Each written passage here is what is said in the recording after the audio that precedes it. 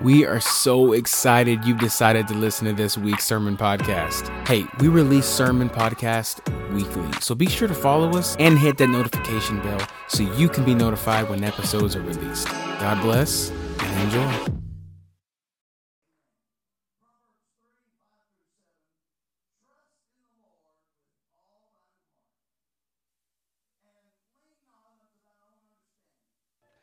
In all thy ways acknowledge him, and he shall. Well, this is a huge word. It could have said could, might, possibly. It said he shall direct thy paths. Be not wise in thy own eyes. Fear the Lord and depart from evil. Writes the wisest book, according to Scripture, to ever be written. I want to go to the New Testament, 1 Corinthians. For those of you that don't know, this is the Apostle Paul writing his first book back to the church at Corinth after departing from there. And he says, "But as it is written, eye hath not seen, nor ear heard, neither have it entered into the heart of man, the things which God hath prepared for them that love him." Is there anybody here that loves him? Is there anybody here that trusts him? Is there anybody here willing to depart from all evil?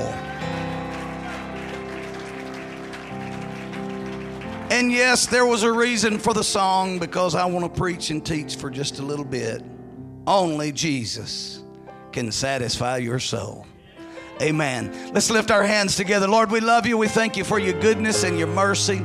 Thank you for the word that went forth here today. Thank you for everything that's happening in this place. Thank you for those that have been baptized over the past few months going on now, and those that will be baptized today. You're touching hearts, old and young alike. We thank you for that. Just move us today one more time with your message. Let us hear the word. Let us understand it, and then let us respond to what your Spirit is speaking to us. We'll give you all the praise and all the honor and all the glory. If you believe it's done, say in Jesus' name, amen, and love him one more time if you believe it.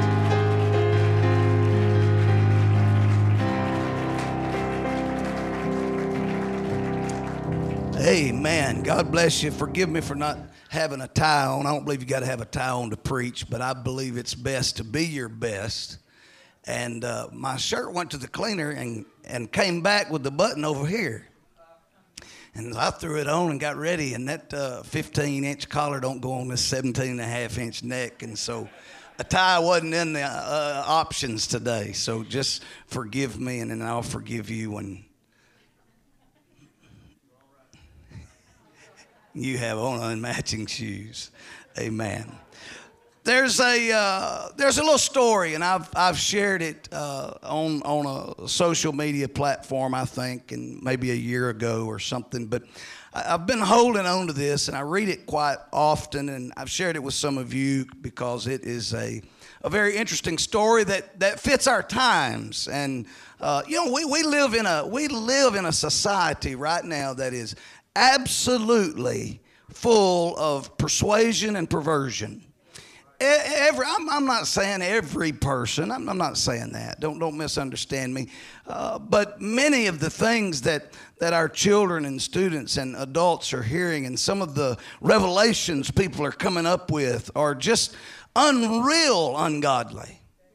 I mean, just way out there, and some of it could be preached, and it would just sound terrible. So I'm just going to tell you, if you follow the Lord, and if you follow his purpose and his plan and his will for your life, you'll never be caught up in any of that. You won't need to have that kind of preaching. You won't need it. And so people feel like all across the world, and sometimes it gets into the saints, into pastors, and into the church world. And I want to make sure that we do things orderly and correct and the way that God wants them to be. And so this little story, it's a unique little story, but just go with me and picture an imagination with me for a little bit. Puzzled at the strong smell of gas in the morning air, Bill slows from a jog to a stop. Spotting Jim with a watering can, he breaks his silence. "Hey, beautiful morning, isn't it?" "Wonderful," replies Jim. Bill says, "Do you smell that? It smells like gasoline." "Yeah," Jim replies, smiling from ear to ear. "I decided to do a little different. I joined the Gas Your Plants Club. It's online, and we have now several thousand members. There's a whole movement of intellectuals, doctors, lawyers, politicians, and celebrities that have started hydrating their gardens with gasoline instead of water. I'm the first on our block." "Jim, you know that'll kill your plants, don't you?" "You will see. This is the second day I've done this, and my plants are doing just fine. I get so tired of judgmental people like you telling me how to care for my own garden." "I like to try new things too," counters Bill, "but this isn't a philosophical or intellectual issue. You're defying the laws of nature."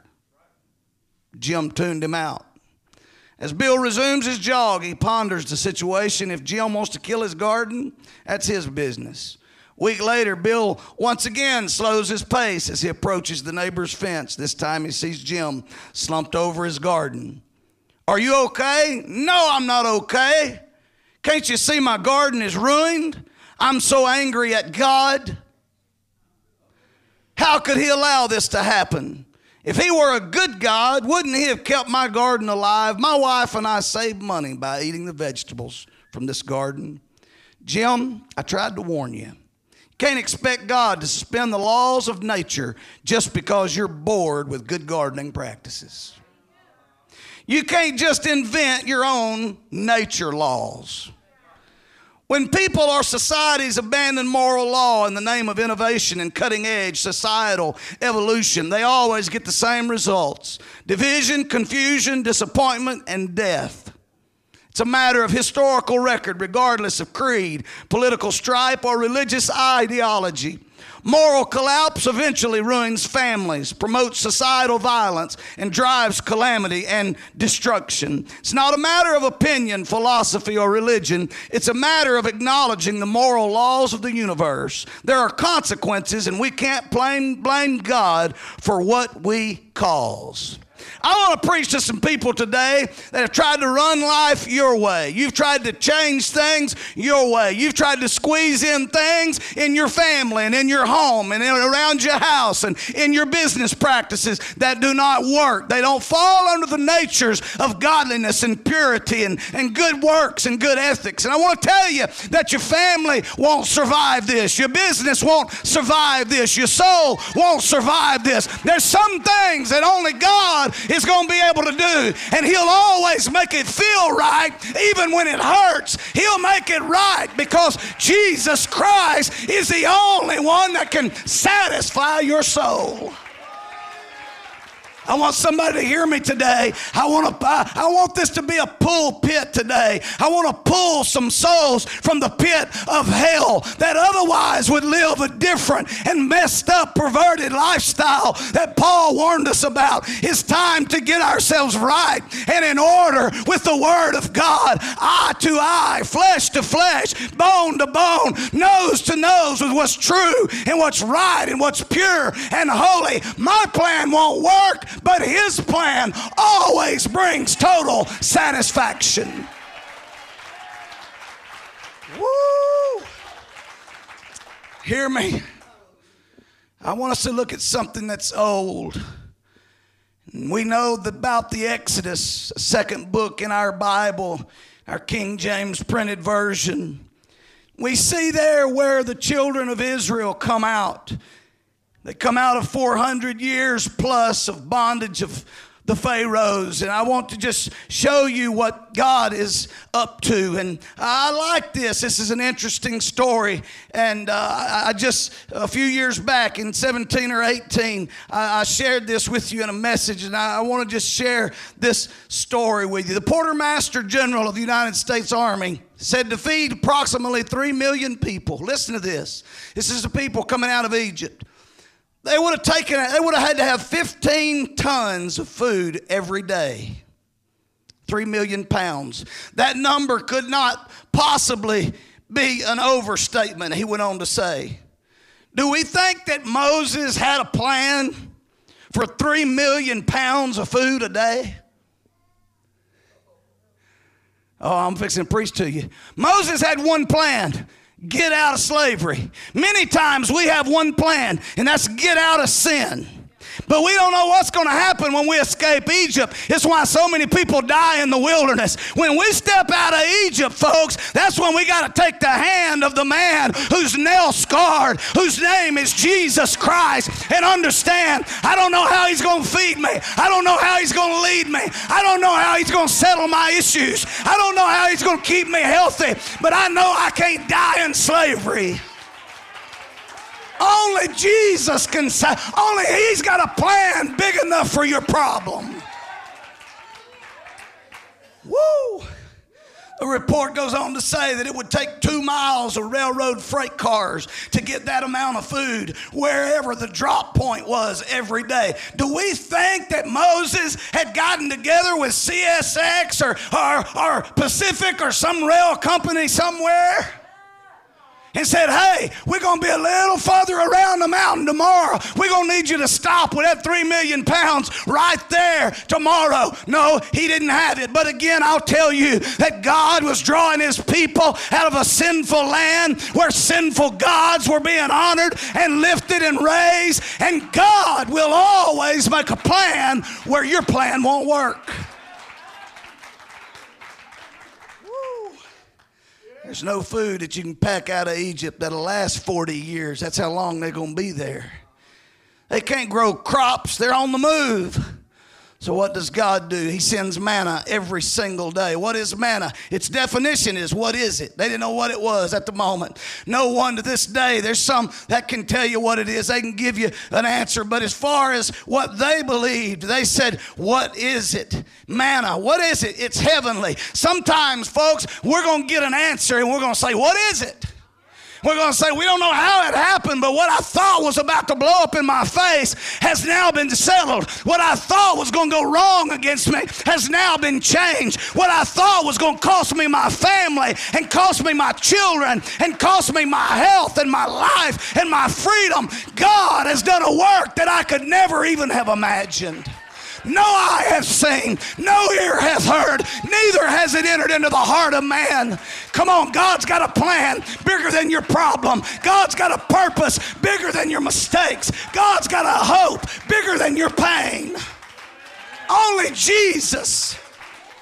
Some turn to the bottle, some turn to the drug, some turn to an extramarital affair, some turn to other things that I can't even mention in this congregation. But here's what I'm going to tell you. When you really start looking for the satisfaction of that inner emotion and that inner feeling, you won't find it at a bar stool. You won't find it over a line of cocaine. You won't find it on a pornography site. You won't find it meeting up somewhere in a dark alley. The only thing that's going to satisfy you is Jesus Christ. Come on, is there one saint of God in this church that'll help a struggling preacher on a Sunday morning? Only Jesus.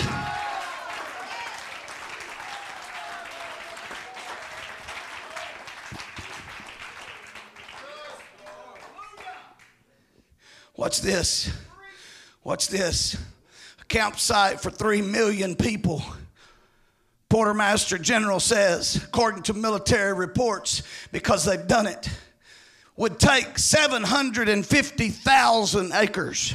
This is 1/4 of an acre per person. This includes all their belongings, a place for their fire, their livestock, their housing, their animals, a place for everything that they have that they may be traveling with just to spend a night. This is a space approximately 2/3 the size of the state of Rhode Island. I want to just tell you something, folks. Moses, tongue-tied Moses, that was scared to even go talk to Pharaoh by himself, ended up having to take his brother with him as a mouthpiece. Aaron could understand him, so he just talked to Aaron in his tongue-tied personal language. He would send the message to Pharaoh, and finally Pharaoh gave in. Could a man like that create 750,000 acres prepared for 3 million people to come and stay? Not on your life. But the answer was bigger than Moses understood the problem to be. All he said is, I want out of sin. God said, I don't want to just forgive you. I want to bless you. I want to heal you. I want to restore the things that hell has taken from you. I want to put a love in your heart. I want to put a determination in your mind. I want to put hope in your path.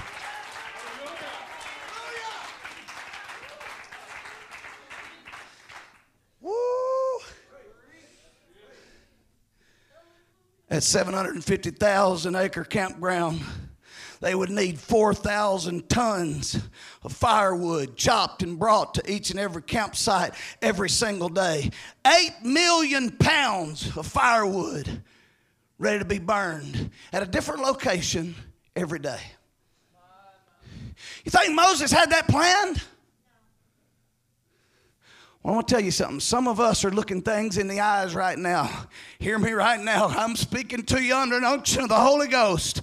There's some things some of us are facing. We don't know how we'll get 750,000 acres. We don't know how we'll get 3 million pounds. We don't know how we'll get 8 tons, whatever I read to you, of firewood every day at a new location. We can't call in a train where there's not a track. But somebody needs to understand what I'm preaching, that God of yesterday is the God of today. And he's already posted up in tomorrow. He's got a plan. Whatever he's got to bring down, he'll bring down. Whatever he's got to build up, he'll build up. I could call out some things that I feel right now, but I'm going to just make sure it ain't me. If it comes back, I'm coming back to you. But somebody needs to listen to me right now. God's plan is bigger than your pain. The ending God has written for you is the most beautiful script. Peace, joy, and heaven too. Only Jesus. Only Jesus.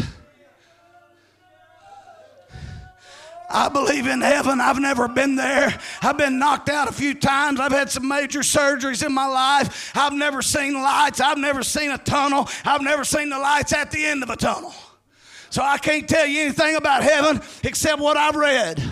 I haven't talked to anybody personally that's ever been there.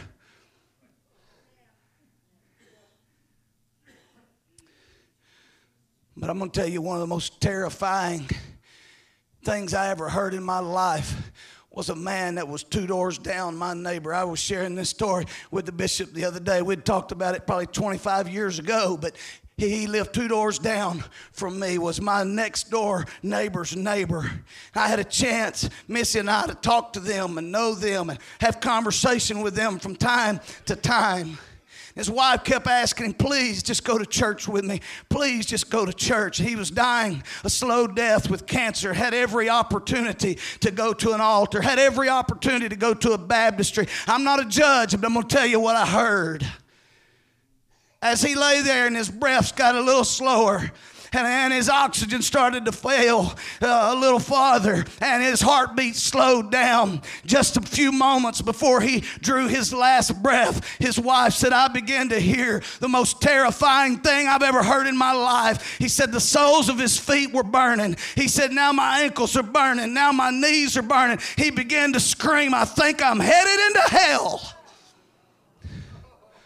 Somebody listen to me right now. That sounds so scary and so terrifying, and it's going to cause the kids to ask questions. Maybe you'll have the right answer, because maybe you'll come to an altar today and you'll get your life and your home and your situations in order and let God's plan be a greater plan than hell's plan. Some people got too much pride to be saved. I promise you, both places, heaven and hell, is going to be a loud place. You might as well go ahead and take the muffler off now and choose you this day who you're going to serve. Make it known, make it understood, make it recognizable. Or you're going to go to heaven, or you're going to go to hell. Only Jesus can satisfy your soul. Come on. Every night the fire would follow them And then as it would happen, I guess probably some dietitian started saying, Lord, they need protein. What does he do? Along with manna, he sends quail for them to eat. Not only does he send quail, check this out though. It's already plucked and cut and cooked. It don't fly down and just land in their hand for them to eat. It falls ready. So here they are every day. Now they've got this quail. It's cooked. It's not just cooked. It's cooked on an altar in eternity somewhere. And it's falling for 3 million people, over 750,000 acres of property to the campsite every day and every night. Somebody hear me. That same fire that was cooking that quail would guide them at night along with a cloud by the day. Do you think humanity had that planned?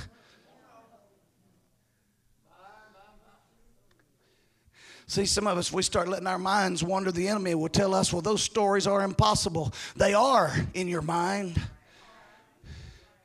but they're not impossible. Come on. Some of us are looking at some situations in our life. We have no idea how it can work out. But here's what I know. Each and every time. See, my wife is my confidant. I'm not going to pick the phone up and call most of you. There may be one or two that I would call about something, and that's not a diss towards anybody. But I believe for you to look at me on a Sunday and say, that's the pastor and he's leading me. I don't need to be complaining to you every day. So my wife is my confidant. When I got a problem, I go to my wife. God's filled her with the Spirit, give her wisdom to be the wife of a pastor all these years. And I go to her and I tell her something. And we were talking about a situation today, and I just said something about, I hope this all works out right. I hope. And she said, you have got to be trusting in God. You got to practice what you preach. Somebody listen to me.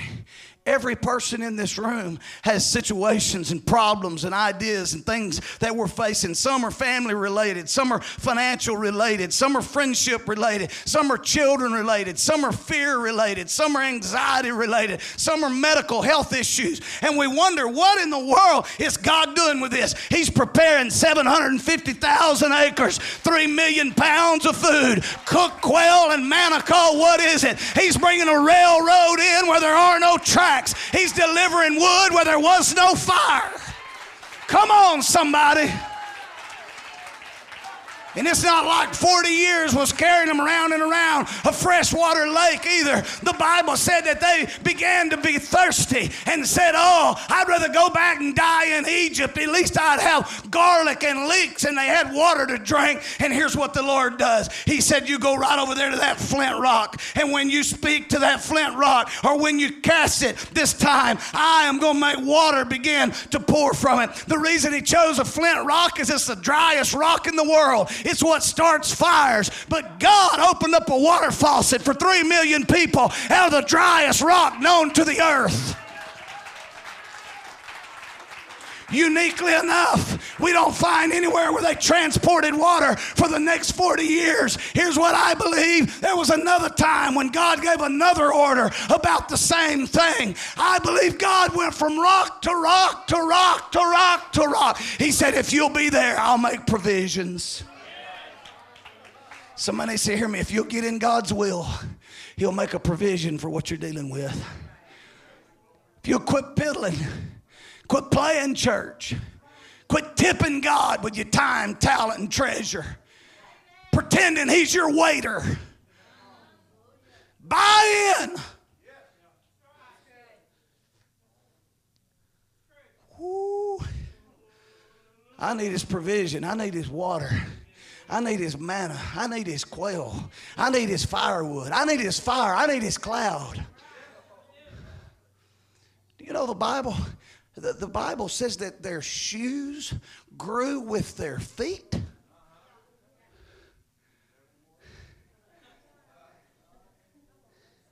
I can wear a pair of shoes 2 or 3, 4 years now. I got a couple dress pair that's lasted me a while. But somebody hear me right now. You wear your shoes, you wear them out. After a while, they get messed up. And Moses was calling and saying, hey, I'm looking for all the leathersmiths.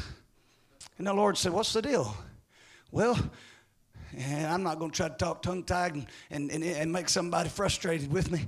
But he still hadn't had a healing. And so he's talking to God in a language that only apparently Aaron and God can understand real well. And he says to him, Lord, these people are going to run out of clothes and shoes. There's going to be a problem. And the Lord said, now, Moses, now this ain't in the Bible. This is in Rusty 1:1. He said, now, Moses, just go with me again. Now, first of all, you left 3 million slaves, walked out of Egypt without a battle. Did you do that?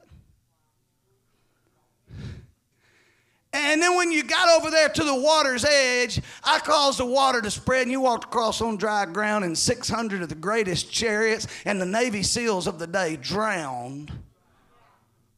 While all these ignorant folks that didn't know anything about me, that's never been in my presence except within the confines of slavery, they've never been able to worship me freely, they walk across on dry ground, and the greatest army in the world drowns. Did you plan that? What about all that food? Did you? And now you're going to get concerned about a piece of leather strapped on the bottom of somebody's feet? Come on, I want to preach to somebody right now that God's not just a God of the big picture. He's a God of the details. He's a God of the little things. He's a God of the moments. He's the God of the second and the nanosecond. He's not a...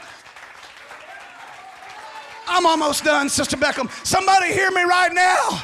You need to hear what I'm preaching. If you would just get in line with God, repent of your sins, take on his name in water baptism, go down and let it be washed away, he will change your eternal circumstances.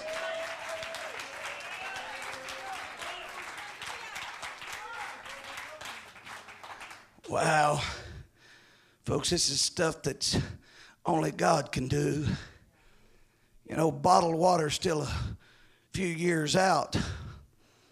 So when that water, according to the Quartermaster General, who prepares for these size of wars and this type of movement and this type of camping, here's what he says. Would have taken 11 million gallons of water per day to stay hydrated and maybe keep an animal with small amounts of water. 11 million gallons of water a day flowing out of the driest rock known in history. You planned that? You worked that out, didn't you? You popped that out of the mountain. You drilled that well. No, we didn't. And I'm going to tell you something. You're not going to fix your home until you give it to God. You're not going to fix your finances until you give it to God. You're not going to have your health issues settled until you give it to God. You're not going to have your tax issues settled until you give them to God. Your children are not going to come home until you give them to God. Your marriage is not going to work out until you give that to God. God, I'm taking my hands off of it. I'll love him, I'll love her, but I won't try to fix it for myself. You're the God of the big plan. You're the God of the big moment. They may not all work out in the end, but you don't have to be lost over it. Hell would try to drag you down during the mistake. Not on my watch if you don't want to serve him with me.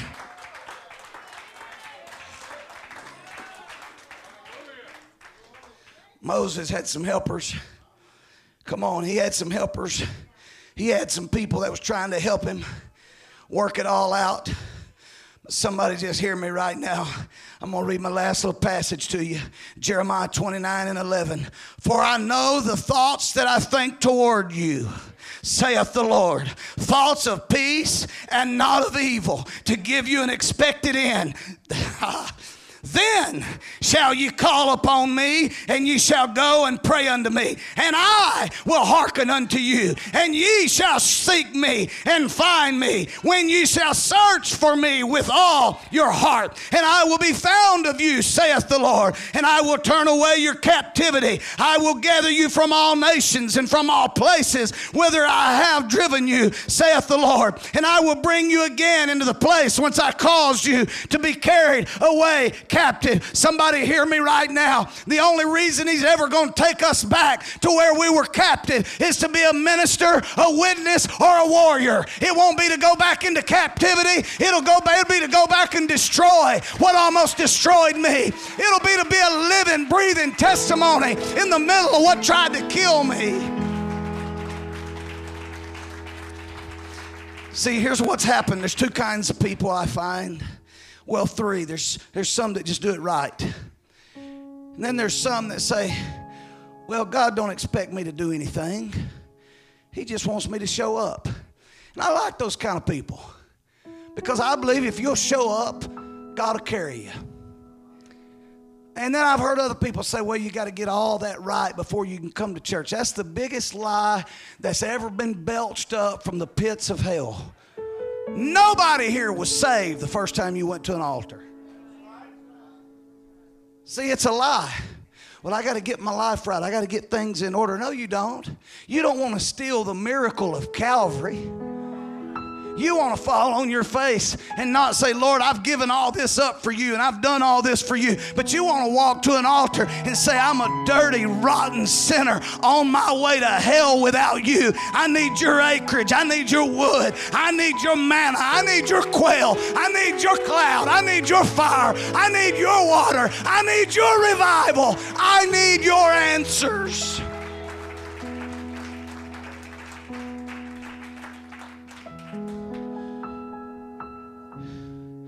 To the addict, the Lord will say, just give it to me.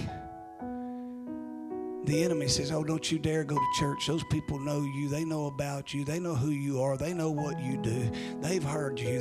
They know all about it. And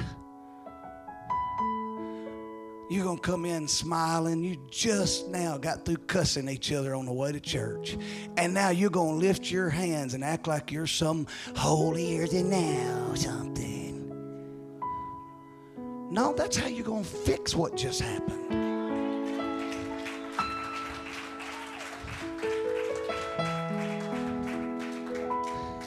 Yeah, well, okay, so Friday night happened. But now it's Sunday. You can't go back and fix it. The only person that's going to repair the mistakes you made 48 hours ago is Jesus Christ. It's only Jesus that's going to reach back and wipe off the past. And if you let him, wipe off the present. And if you let him, guarantee the future. He's not a man that he can lie. And he said, before I formed you in your mother's womb, I knew you. I had plans for you. I had a future established for you.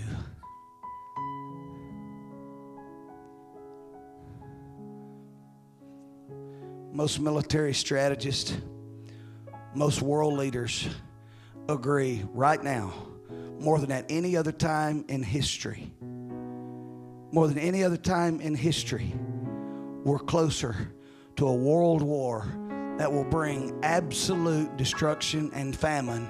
And imagine this, 2/3 of the world being on fire.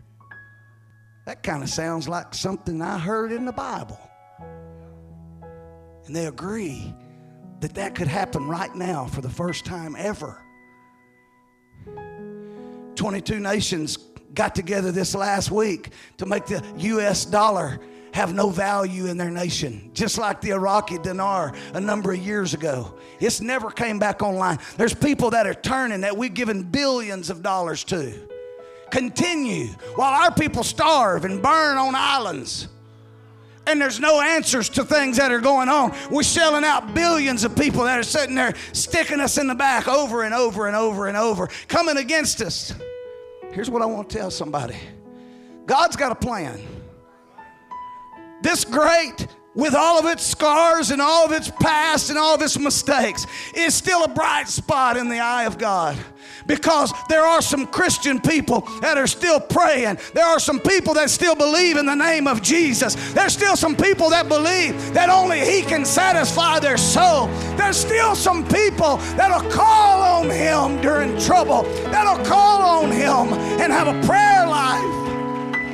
What are we going to do if the whole world turns against us? I don't know. That may be the quickest ticket to heaven. But either way, God has a plan bigger than that.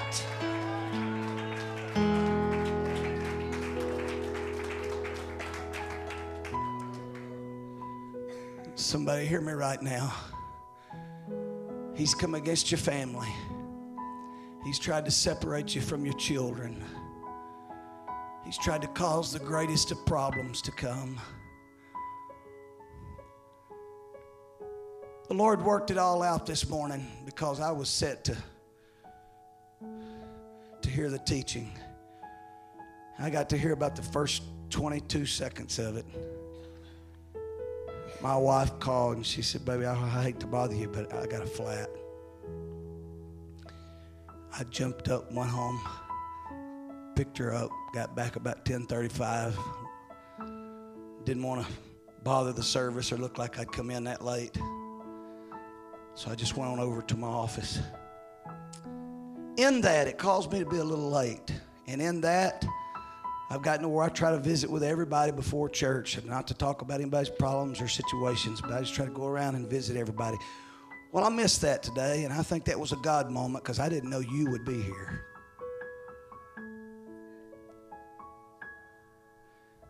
And so now I'm preaching to you. If you're in the room, I'm preaching to you. The things you're chasing right now are going to end in disaster. Those ungodly situations that you're searching for, that you're longing for. If you'll rekindle a fire with God, He will rekindle the fire in all your relationships. Well, will it always work, Pastor? No, that won't always work. Because it takes two parties to make a home. And sometimes one just won't go, and God won't force Himself. But I'll tell you what He'll do. He'll give you peace while you're walking away.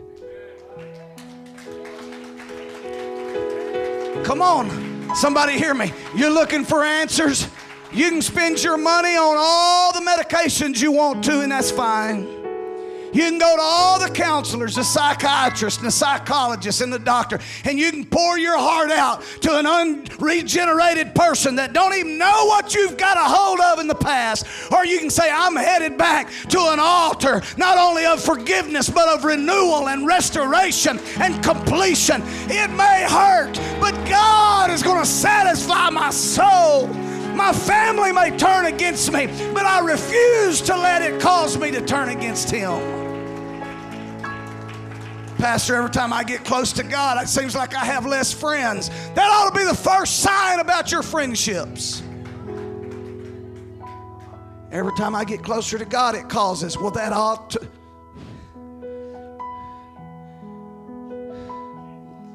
Somebody hear me right now. There is a heaven to gain, walls of jasper, gates of pearl, streets of gold, the city where the Lamb that was slain before the foundation of the earth, that His glory is so incredibly powerful. He don't need a solar panel. He don't need a generator. He won't need the sun. His very existence will light the entire 1,500-mile cube city called heaven.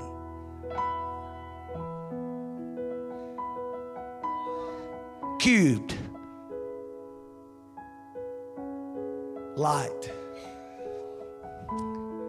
Light. Bible said there'd be 30 minutes of silence. I preached a message a couple times over the years, and I won't preach it again soon. I'm not even going to dodge a title. I'm going to use the same title called The 31st Minute. Because I got a feeling after them 30 minutes of silence, we used to say, Katie, borrow the door, and didn't even know what that meant as kids. But I'm going to tell you something. Heaven is going to even enjoy a new revelation. Come on. He's got angels singing holy all the time, and He's not satisfied.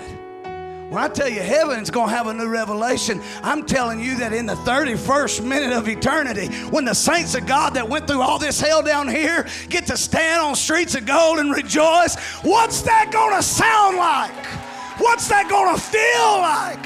What's that going to be like? But we're going to have to trust His plan.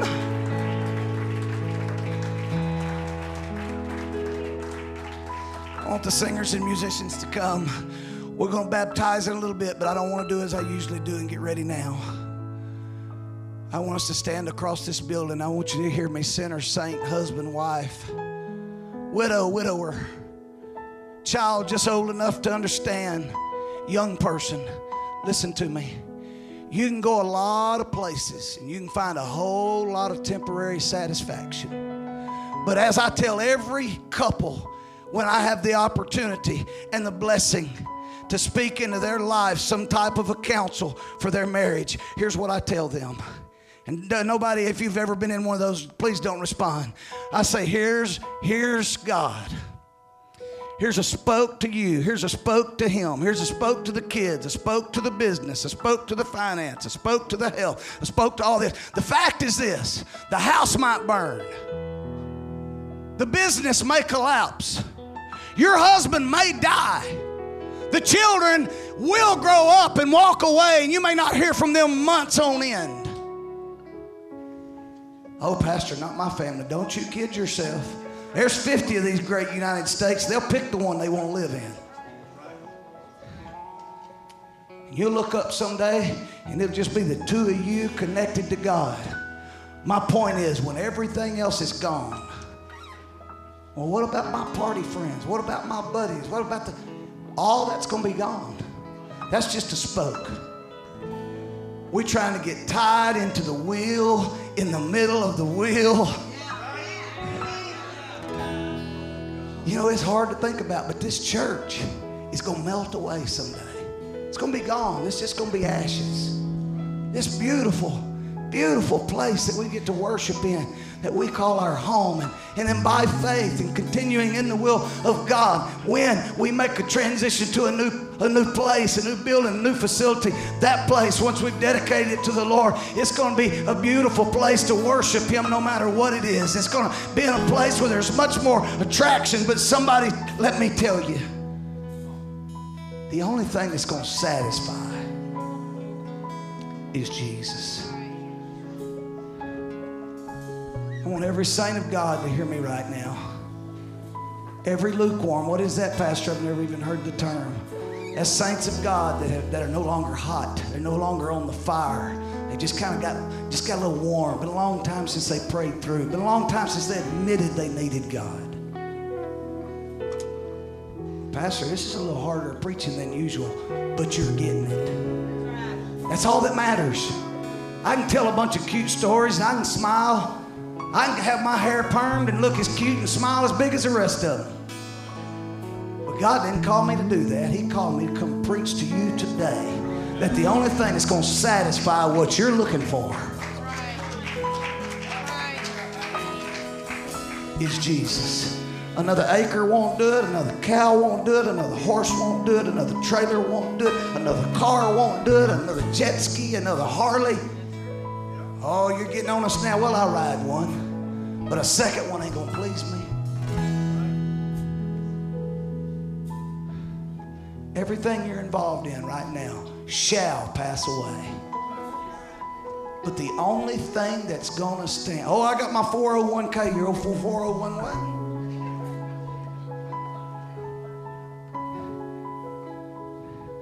You haven't been paying close attention, I don't guess. Maybe you ought to just keep thinking it's good. Don't look at it.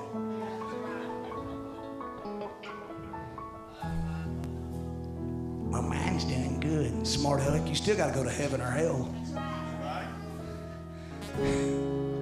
That's true right there. And so this is just an invitation.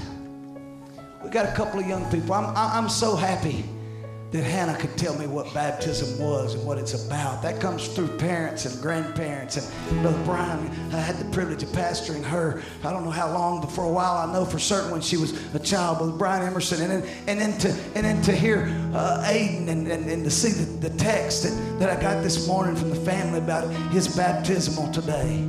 It's his revelation. Nobody's telling him.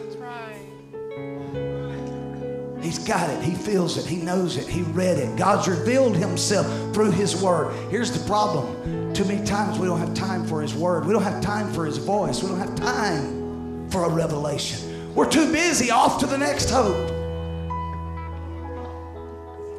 So I'm giving you an opportunity right now. And I want to do something I never do, but I want to rebuke a spirit of pride and arrogance that would be in this place right now. No pride is allowed here unless it's godly pride. No personal arrogance. You're not above anything.